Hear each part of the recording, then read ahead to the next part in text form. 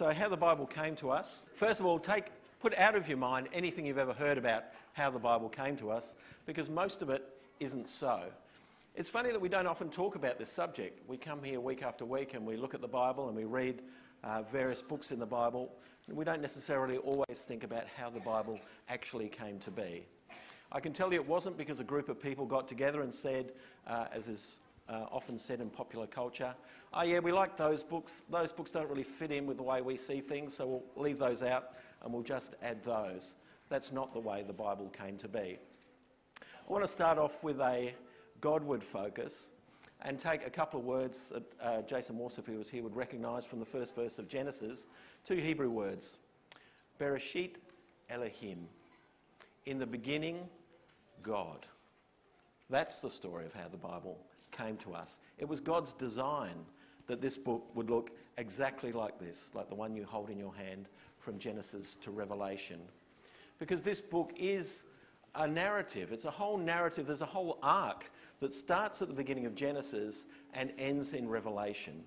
It starts with those two first humans, with Adam and Eve in the Garden of Eden. They were in a garden. There was a tree of life there, and there was a great river there, a couple of great rivers, in fact. In Revelation chapter 22, the last chapter of the book, you'll find the same thing. You'll find a garden, you'll find a stream, you'll find the tree of life. This is one story we have here in the Bible. So it starts with Adam and Eve. It starts with those first human pair, and the human pair decided to be disobedient to God. And so at that very moment when Adam and Eve disobeyed God, decided to go in an independent way, there was a fracture between human beings and God. And as a result, the things that we take for granted in our world today, getting sick, dying, came into the world at that point. And it was at that moment where God made a promise. And I want you to open your Bibles. There's going to be some on the screens, but a lot of them aren't. So get your Bible out or get your phone out. Have a look at Genesis chapter 3 and verse 15.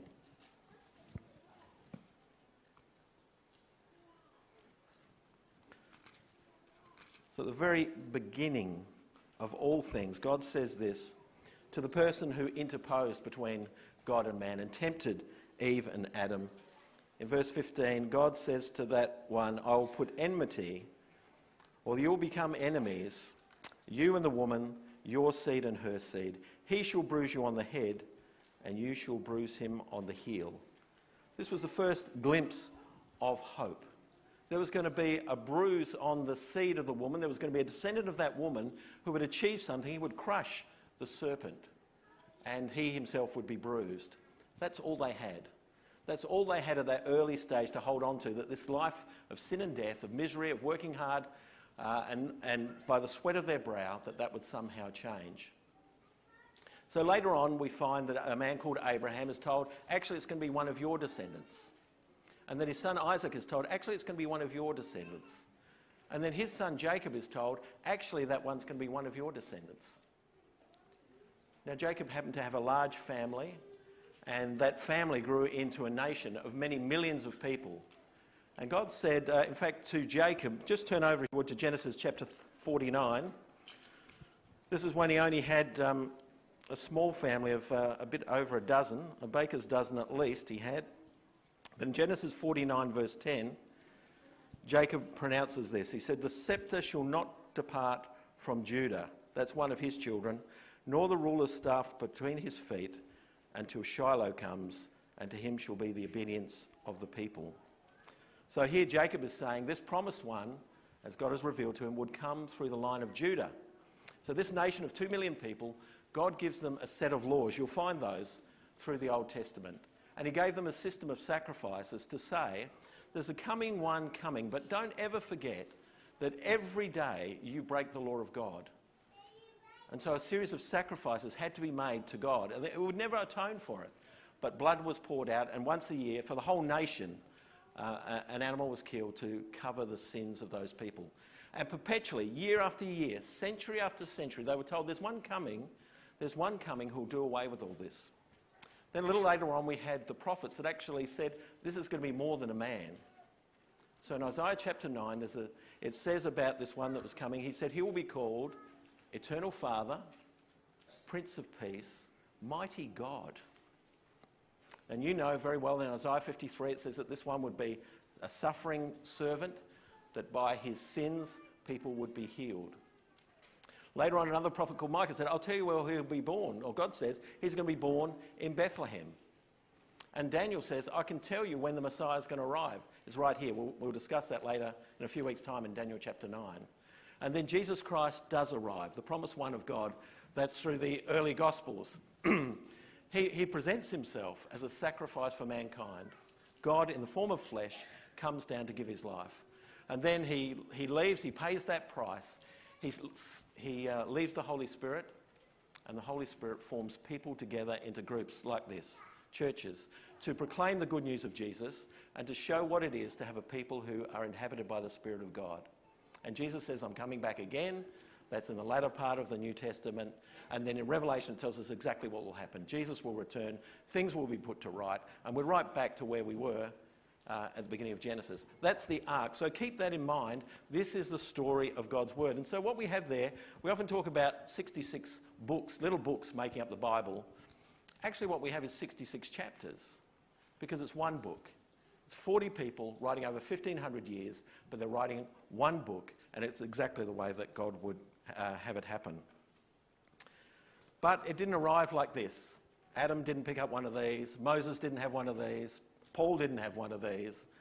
The Bible didn't come all at once. It came in stages. And so there's a human side to that. There's a human composition to the way that these books were compiled, a few at a time, until we have the 66 books that we have here in our New Testament.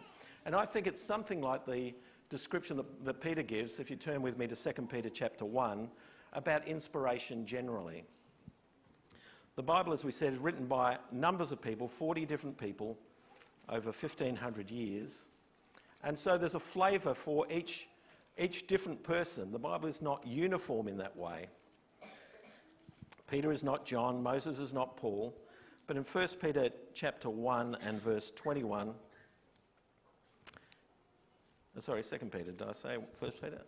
2 Peter 1 and verse 21. For no prophecy, he says, was ever made by act of human will, but men moved by the Holy Spirit spoke from God. That's the way it worked. Men, individual men with their own experiences and with their own way of expressing themselves, were told by the Holy Spirit, were given impressions by the Holy Spirit, which they wrote down. And God ensured that his message came through that human being to be his inspired word. So whatever was written is the inspired word of God, but it comes through human means. And I think the compilation of the Bible is somewhat similar. It's God directed, but human beings it was that put it together into those 66 books. Paul says, yes, that the Jews, he says, were entrusted with the actual words of God. The Jews were entrusted with the actual words of God. So these were words that the nation, not only did they have those sacrifices, not only did they have that law of God, but they were entrusted with this sacred, this sacred message, which we now know to be the first 39 books of the Old Testament. And then I'd like you to check with me Romans chapter 15 and verse 4, because that tells us something else about these words.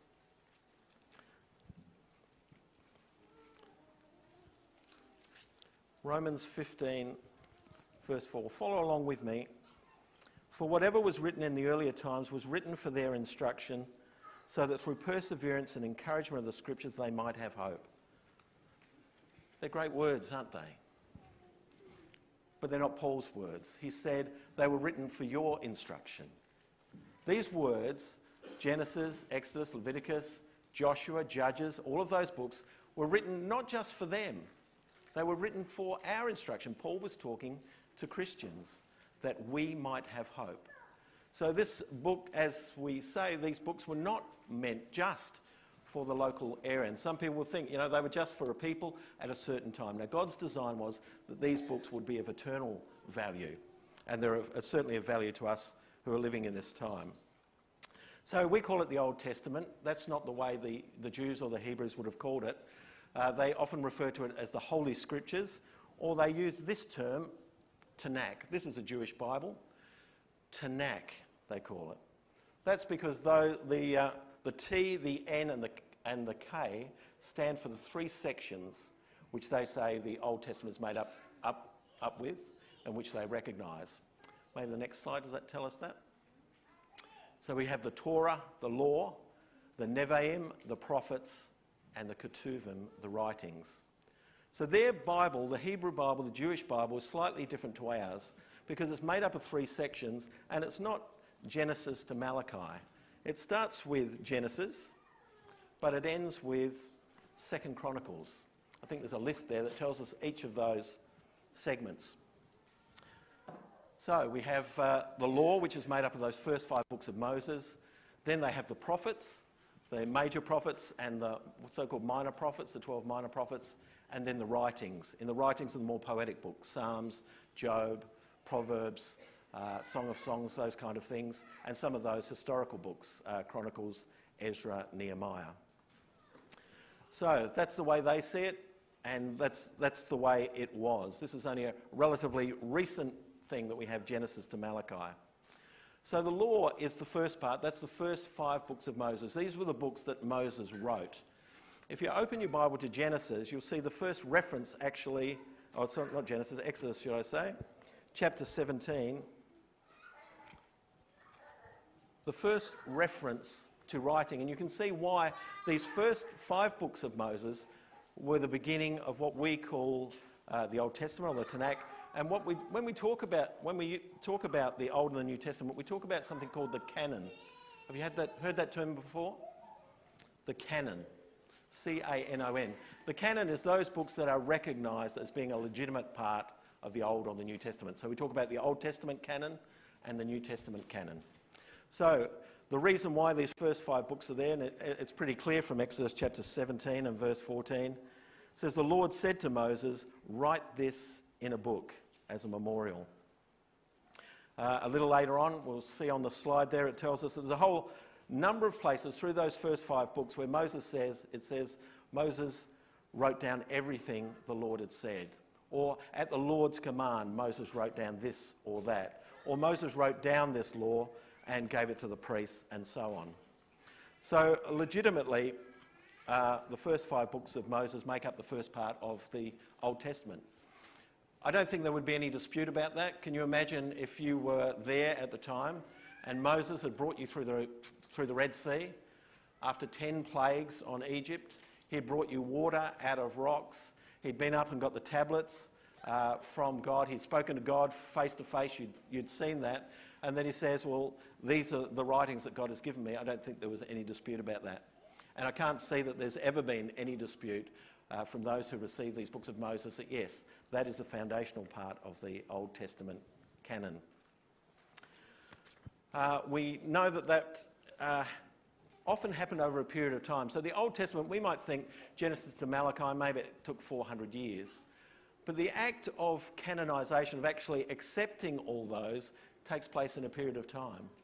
So those first 5 books, or the later prophets, or whatever, maybe it wasn't accepted in all places at all times in the first 5 years, or 10 years, or 20 years. But gradually there was an acceptance.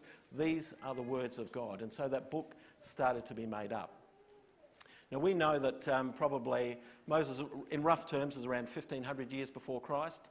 By about 600, they find a copy of the law in the temple. You remember that story? The king finds it, Josiah, and he says, we've got to do everything that's in here. There was no doubt about that this was the word of God. It was totally accepted.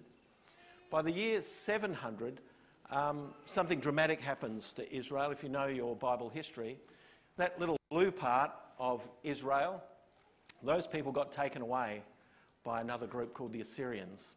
So only that little section at the bottom, the yellow section, was left. And what they did is they took the people out of the blue section and they took them to another part of their empire.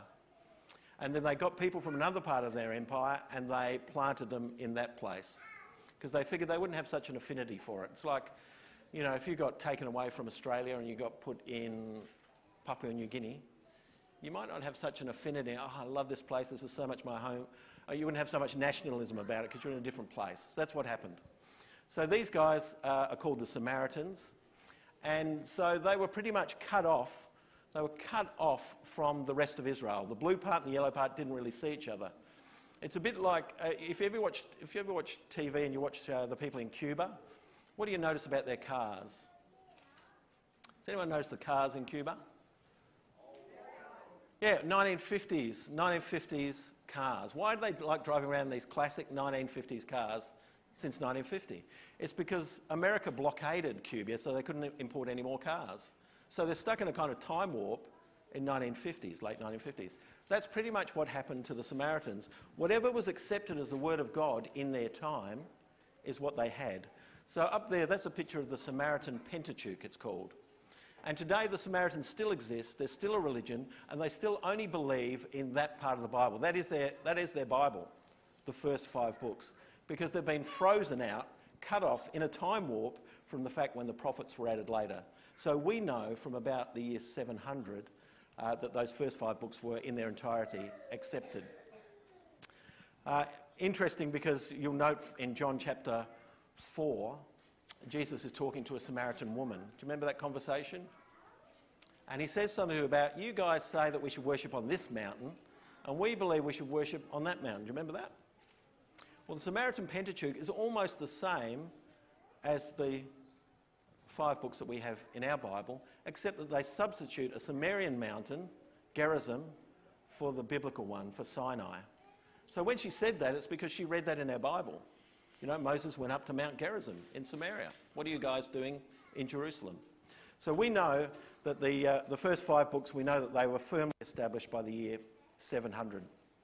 The next part of the Bible is called the prophets.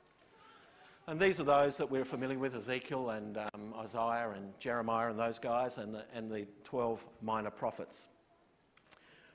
Well, how would they get to be part of this canon of the Old Testament, of Scripture? Well, the prophets were added, obviously, because in the same way as Moses, who was himself a prophet, they had direct communication from God. Well, that's fine. But you might say, well, there might be 100 prophets that claim they speak to God. I come across them occasionally myself in the Christian church. Do you? Who say they're a prophet. Well, how do we know? Well, they tell us they're a prophet, and they tell us they've heard from God. But fortunately, Moses provided, and God provided, obviously, in Deuteronomy, a test. It's in Deuteronomy chapter 18. And you might like to apply this test. You can apply this test in the modern world. If someone says that they're a prophet from God, you can test their words. In Deuteronomy chapter 18 and verse 22, God says, "When a prophet speaks in the name of the Lord, if that thing does not come about or come true, that is the thing which the Lord has not spoken.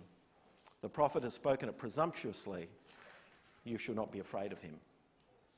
So clearly those prophets that were added to the Old Testament canon were ones who passed that test. So there are plenty of illustrations. In Jeremiah there's one, a prophet who claims at the same time as Jeremiah. So Jeremiah says, look guys, the southern kingdom, that yellow kingdom that you saw, they get taken away too by another group called the Babylonians. Jeremiah's prophesying, he says, it's going to happen. It's going to happen and we're going to be there 70 years, so don't kick against it. You're going to be there 70 years, so you might as well settle down, have your kids, because that's the way it's going to be. But then there was another prophet, I think his name was Hananiah, and he said the opposite.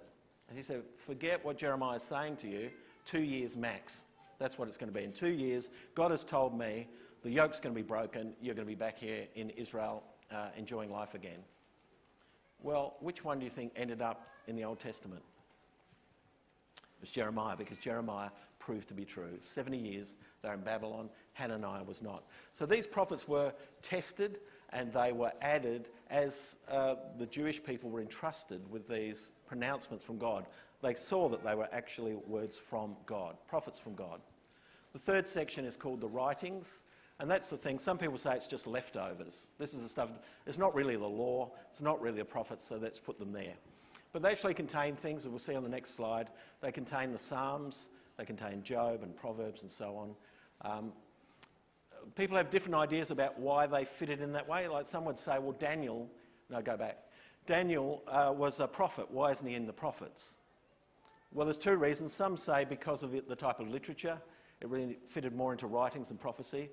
Others say that the prophets was already locked off by then. So just as the law was already locked off, that's 5 books, the prophets were locked off by then. This is what we accept as the prophetic section, and so Daniel fitted into the last section. I don't know. but these were all accepted in the same way, that these are books readily accepted. And so by the time of Jesus, all of these books were in place. We know this for a number of different reasons. So let's say it's finished. So 2 Chronicles, as I said to you, is the end of their Bible. So you've got Genesis to 2 Chronicles. After that's kind of locked off, that's the canon of the Old Testament. The Jews say, yeah, that's it. There's no more. For 400 years between the Old and the New Testament, there are no books added. But there are books written. There are lots of books written, but there are none added, because none of them fitted that test. And if you look at those books that exist between the Old and the New Testament, you'll find that they are inferior to those in the... No, not that one, Dennis. So they are inferior to the ones of the Old Testament. Some of them have anachronisms in them. Some of them are kind of magical. Some of them, they just don't fit the test. And it's only the Catholic churches that kind of added those to their Bible, but only in very later stages. The latest in 1500, where they categorically said, yeah, this is part of the Bible. So part of the idea for the canon is it's got to be universally accepted by the church. So, as I said, by the time of Jesus, we know that those books made up the Old Testament for a number of reasons. One is, those guys who lived in the time between the Old and New Testament said so. They referred to all of that stuff as being Scripture. Secondly, the same in the Dead Sea Scrolls. The Dead Sea Scrolls were found, which were 1,000 years older than what we had at the time, and they said the same. This is Scripture. The other stuff is inferior. But our best witness is actually a guy called Josephus. Has anyone heard his name before? Josephus was a historian. He was also a soldier at one time as a Jew, and then he surrendered to the Romans and actually became quite friendly with them. He became a friend of the emperor and the emperor's son, and he was actually an interpreter. He was a translator for them when Jerusalem finally got destroyed. So Jerusalem got destroyed in the year 70, and Josephus was along for the ride, and according to his writings, he said to the commander, I want those scrolls. When you actually take the place and take the temple, I want the scrolls of the Old Testament. And this is what he said about the content. He said, for we have not an innumerable multitude of books among us, disagreeing from and contradicting one another, as the Greeks have, but only 22 books, which contain the records of all the past times, which are justly believed to be divine. And of them, 5 belong to Moses, which contain his laws and the traditions of the origin of mankind till his death. The prophets, who were after Moses, wrote down what was done in their times in 13 books. The remaining 4 books contain hymns to God and precepts for the conduct of human life. During so many ages that have already passed, not one has been so bold as to either add anything to them or take anything from them or to make any change in them. But it has become natural to all Jews immediately and from their very birth to esteem these books to contain divine doctrines and to persist in them, and if occasion be, to willingly to die for them, is actually what the last line says. So Josephus says there were 22 books. And when we compare how many do we have in the Old Testament? 39. When we compare them, as the next chart does, we'll find that they agree. The reason he has 22 is because Jeremiah and Lamentations are combined together in one scroll. So they're by the same writer. Judges and Ruth also one scroll, because Ruth was in the time of the Judges. Samuel, Kings and Chronicles are all single books, rather than 1 and 2, 1 and 2, 1 and 2. Ezra and Nehemiah, 2 books, same period. And the 12 minor prophets would have all existed on one scroll. So when we're talking about the Old Testament, we're not talking actually about a book. Maybe we have a picture. That's what it would have looked like. The Old Testament for the Jewish people was just a series of 22 scrolls, and they were considered Scripture. So, not as handy, are they? Not as handy as a Bible, but you'll know from the Bible that that's what happened. When Jesus opened Isaiah, he opened a scroll. They're pretty unwieldy. They're something, I think the Isaiah scroll is something like 25 feet long. Now think about reading, this is just a sidebar, but think about reading a scroll that's 25 feet long. You've got to roll it, you've got to unroll it, and there are no chapters and verses in there. So when you want to find your bit of the Scripture, you have to know it pretty well, don't you? Go, no, that's happening in chapter 5. Move it up, move it up. Pretty amazing, but so much was their desire for God's word, and so much was their delight in it, they knew it very, very well because they were entrusted with it by God. The final kind of capstone, the other thing we know about the canon, the Old Testament, all of the books apart from 3 are quoted in the New Testament. So for us, that's enough for us. Where Paul or Jesus or Peter quote from them, we go, okay, we accept that that's the word of God. But what about Jesus? Jesus refers to this, this grouping too. We can find this in Luke chapter 24. No, go back, please, Nance. Luke 24.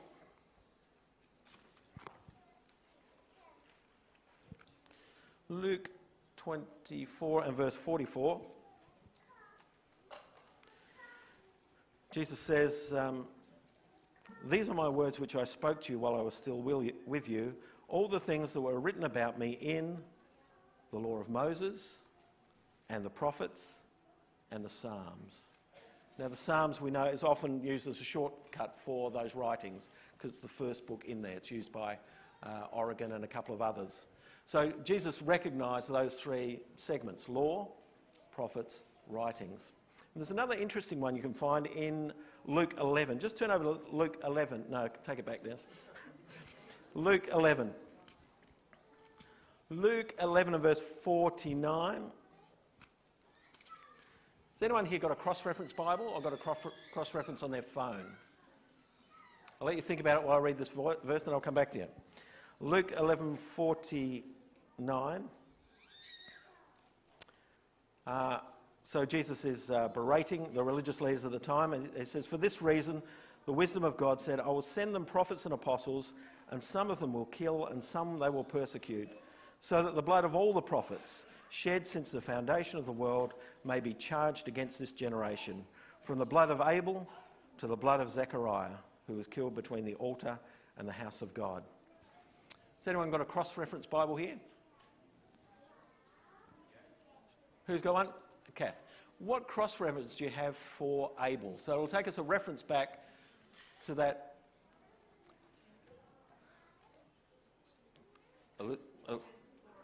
Okay, now you can put that one on, Dennis. Genesis 4:8. So Genesis 4:8 is the reference. That's where it talks about the death of Abel. What have you got for Zechariah there, Kath or Elizabeth? 2 Chronicles 24:21. You see, Jesus was saying all the prophets killed in the entire Old Testament from, we would say Genesis to Malachi, but actually it's Genesis to 2 Chronicles.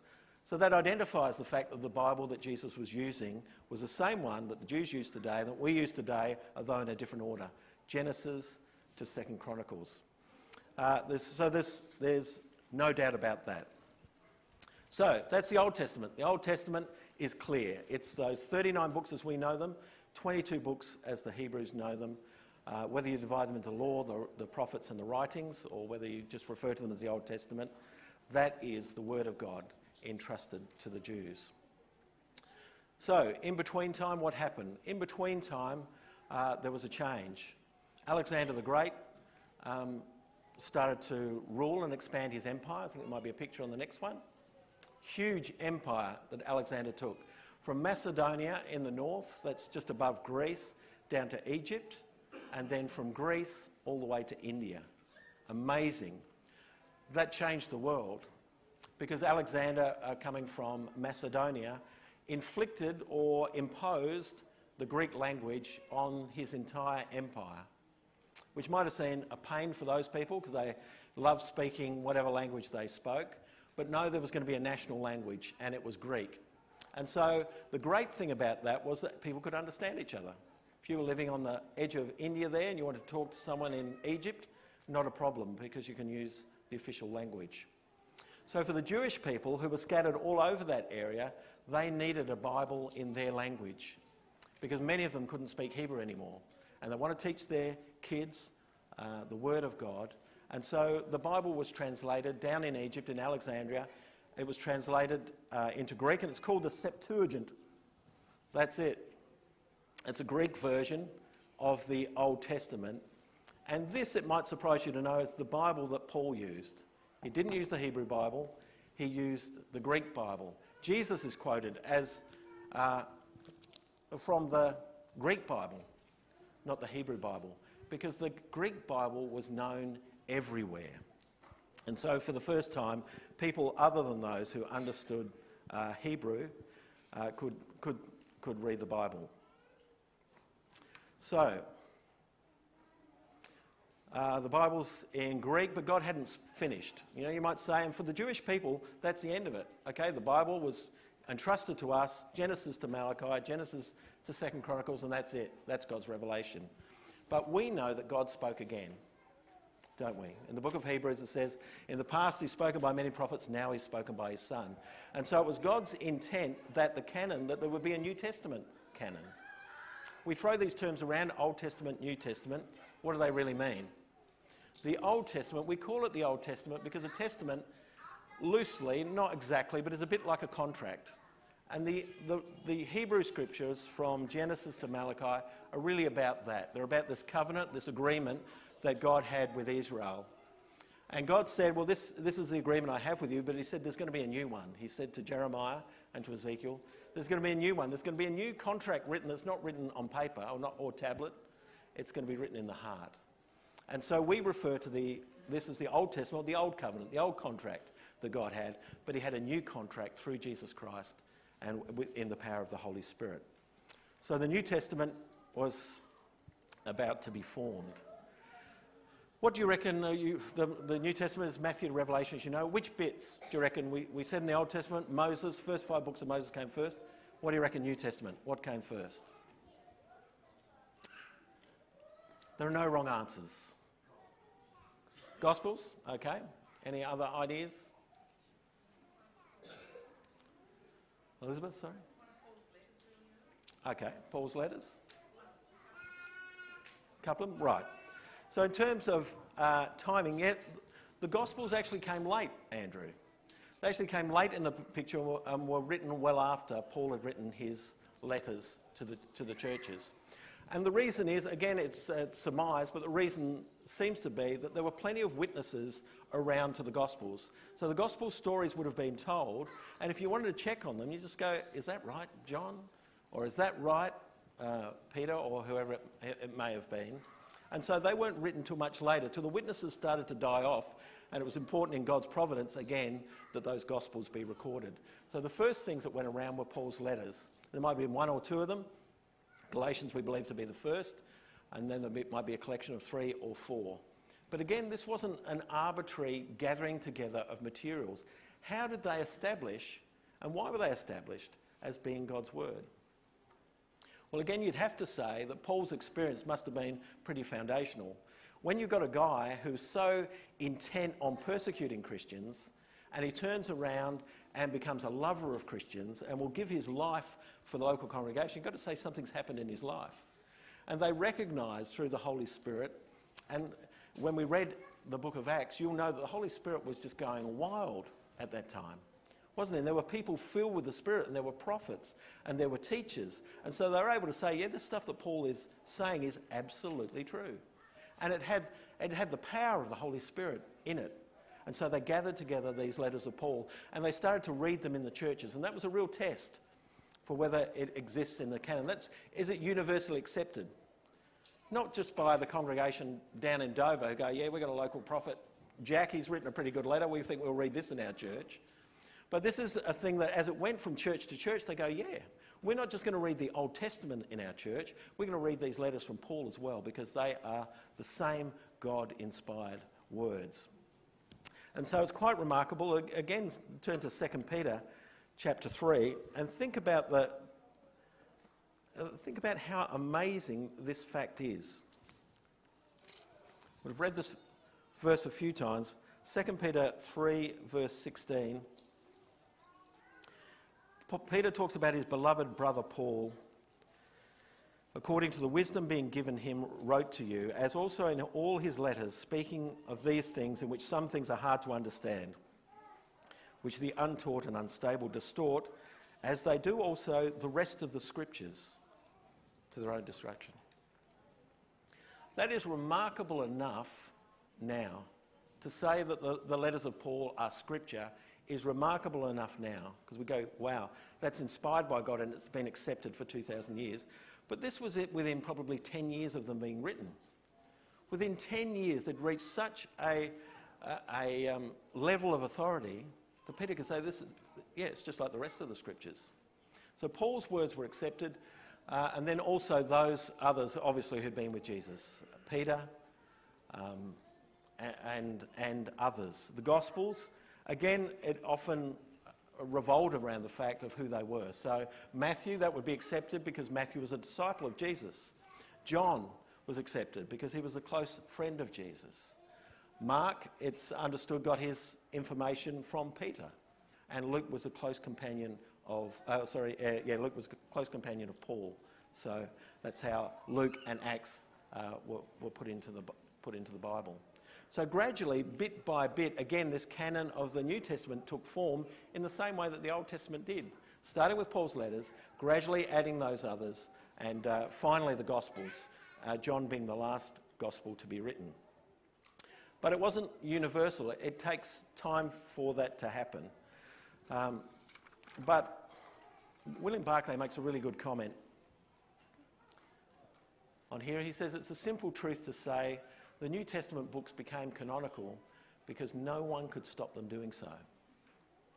The power was so much in those books, no one could deny that they were to be part of the New Testament. That's how they gathered steam. That's how they got their credibility. That's how they were read in churches. That's how they were accepted by people who were full of the Spirit. But again, it took some time.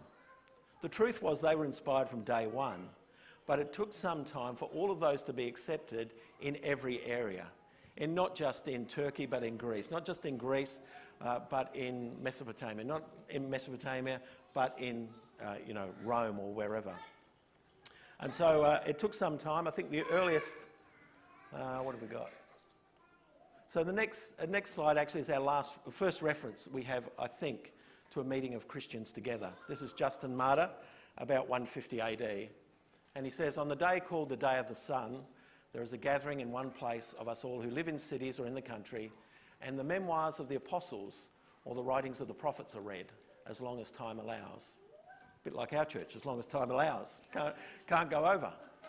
Then, when the reader has ceased, the priest gives by word of mouth his admonition and exhortation to imitate these excellent things. So by the year 150, those Gospels totally accepted, totally read alongside the prophets, the Old Testament information. So by that time, the earliest catalogue we've got, and the next slide is something called the Muratorian Fragment. This is the oldest catalogue we have of the New Testament books. This is quite early. This is about the year 170. And somebody wrote down a list of all the books that were accepted by their churches. And as you can see, most of them are already in place. The Gospels, most of Paul's works, are holding out on a few. Hebrews still hasn't been accepted. James, the two letters of Peter. It's a fragment, so it's probable those ones in John are there. In some places, they found it hard to deal with Revelation. So Revelation was very late to get included in our New Testament canon. But to me, as I'm thinking about it, I'm thinking, well, that's right, because Revelation has to be the last book. It has to be the last book accepted, because it's a mirror of what happens in Genesis. It's the end of God's story. And so through God's providence and through the workings of men, gradually, over time, these books were accepted into the canon. And so finally, we have a New Testament canon to match the Old Testament one, Genesis to Revelation. And for the first time, we have an entire Bible in Greek, because we've got the Old Testament, Septuagint version of the Bible, and we've got the New Testament written in Greek. And the Septuagint Bible was extremely powerful. In fact, the Septuagint version of the Bible, the Jews, as I said, it was a very popular version of the Bible, the Septuagint, the Old Testament. But the Christians used it so much to prove who Jesus was that the Jews moved away from it totally. They repudiated it and they made their own translation of the Greek New Testament. They hated the way Christians turned to Isaiah and said, hey, look here, it says a virgin is going to give birth to a child. Hey, that's what happened with Jesus. And so the Septuagint really became a Christian Bible. And the Septuagint it was around the time that the Christians started using what's called a codex. That's a codex. Back, Dennis. That's a codex. That's basically, I said the scrolls are very difficult, aren't they? When Paul wanted to witness to people, to grab 22 scrolls out of your bag, even if you could afford them, would be quite difficult. But they started making books. And with books, you could put them in numbers of columns, you could write on both sides. And this idea of the codex, if not invented by the Christians, was used by them amazingly. And they started to prove that Jesus was the Christ. And then adding the New Testament was, for the first time, was an entire Greek Bible from Genesis to Revelation. For the first time. Around that Bible there is pretty old. That's the Codex Vaticanus. That's from about 380, something like that. A magnificent Bible for the first time, Genesis to Revelation in one volume. So I can go very quickly from here. How did we get our Bible? English Bible starts with that. Jewish Bible, you probably can't read that. It's a bit small. But here we have the Septuagint, only in Greek. Then it was translated into Syriac. That's because Antioch in Syria, the third biggest city in the Roman Empire, also became a Christian explosion. And so Christians wanted the Bible in their language, so it was translated into Syriac. Then Rome, obviously, was the world power, and when the church went into a Latin phase, Latin became the official language of the church. So in Turkey and those kind of places, in the East, they were still reading the Greek Bible. And to this day, if you go to a Greek Orthodox church or any Orthodox church, most of those Orthodox churches, they'll be using a Septuagint Bible, a Greek Bible. But Latin became the language that everybody had, so naturally translate it into Latin. The problem you had when it got translated into Latin and the formation of the Roman Catholic Church was they said, this is the only Bible. Hey, we've made it. You know the history of translation. Greek, Syriac, that's fine. Latin, this is it. This is the final word of God. And they actually actively worked against people having the Bible in their own language. They hated it. Why? You could put a good reason on it. You could say the reason is because they didn't want people who are unlearned to try and work out what the Bible actually said. They're going to make lots of errors and it's going to lead them astray. If you weren't so charitable, you'd say that it was a power thing. Because when you're the only one that can interpret the Bible, then people can't ask questions. And when you say to people you need to pay some money to get your soul out of purgatory, people go, well, that's what the Bible says. And so it was quite a battle, and we should recognise when we have our own Bibles here, people died to have this language put into the common language. They risked their lives, they died. They were burnt at the stake, or they were strangled, or whatever it was, because they were trying to put it into common language. So you have a few bits of the Bible put into Middle English by the Venerable Bede, but it's Wycliffe who first translates the Bible into English. But he translates it from Latin, because that's all he had. So really it's a translation of a translation. Good, but not perfect. Along later comes William Tyndale, and he's the first one to translate the Bible into English. And he is also fortunate enough that around this time, this guy here, Gutenberg, invents a printing press. So with Wycliffe, they could destroy... Imagine how long it takes to make a handwritten Bible. Has anyone ever tried to do one? It's a lot of work. Still 200 around, which is amazing, because they were destroyed. It takes a long time to write one. It doesn't take long to burn one, does it, Elizabeth? Chuck one in the fire, doesn't take very long. That's why they're so treasured that it's been... Yeah, that's right. People were treasured. And this is another thing to do with the canon too, which I didn't mention, that what happened when there was persecution and people were told to deliver their books, their holy books, for burning, what they tend to do is keep the good ones. I'll keep my Acts of the Apostles, but I'll give you the Shepherd of Hermas, which is a Christian book, but it's not on the same level as the Bible. And that itself also preserved the canon. Okay, so the printing press comes along. Suddenly you can print multiple copies. So Tyndale gets his Bible out. I think 75% of it ends up in the King James Bible. And then from there on, we meet, last time I spoke, on translating the Bible. From then on, people had a Hebrew and a Greek text, and they could translate the Bible into English. And that's how the Bible came to us. So if you're a young person here, I would say, don't neglect the Scriptures. This Scripture, the Old Testament, entrusted to the Jewish family over centuries to come to you. These things were written for us, that we might have hope. Don't think you only need the New Testament, or you don't even need that. Read the Old Testament, read the New Testament, get yourself a hold of a New Living Translation, and be determined to read the Bible from the beginning. Ask some questions of those around you, because they truly are the words of God. Let me pray. Father, we have been blessed throughout all history, because we have at the end of times a perfectly accessible Word of God that we can pick down from the shelf or on our phone anytime we like.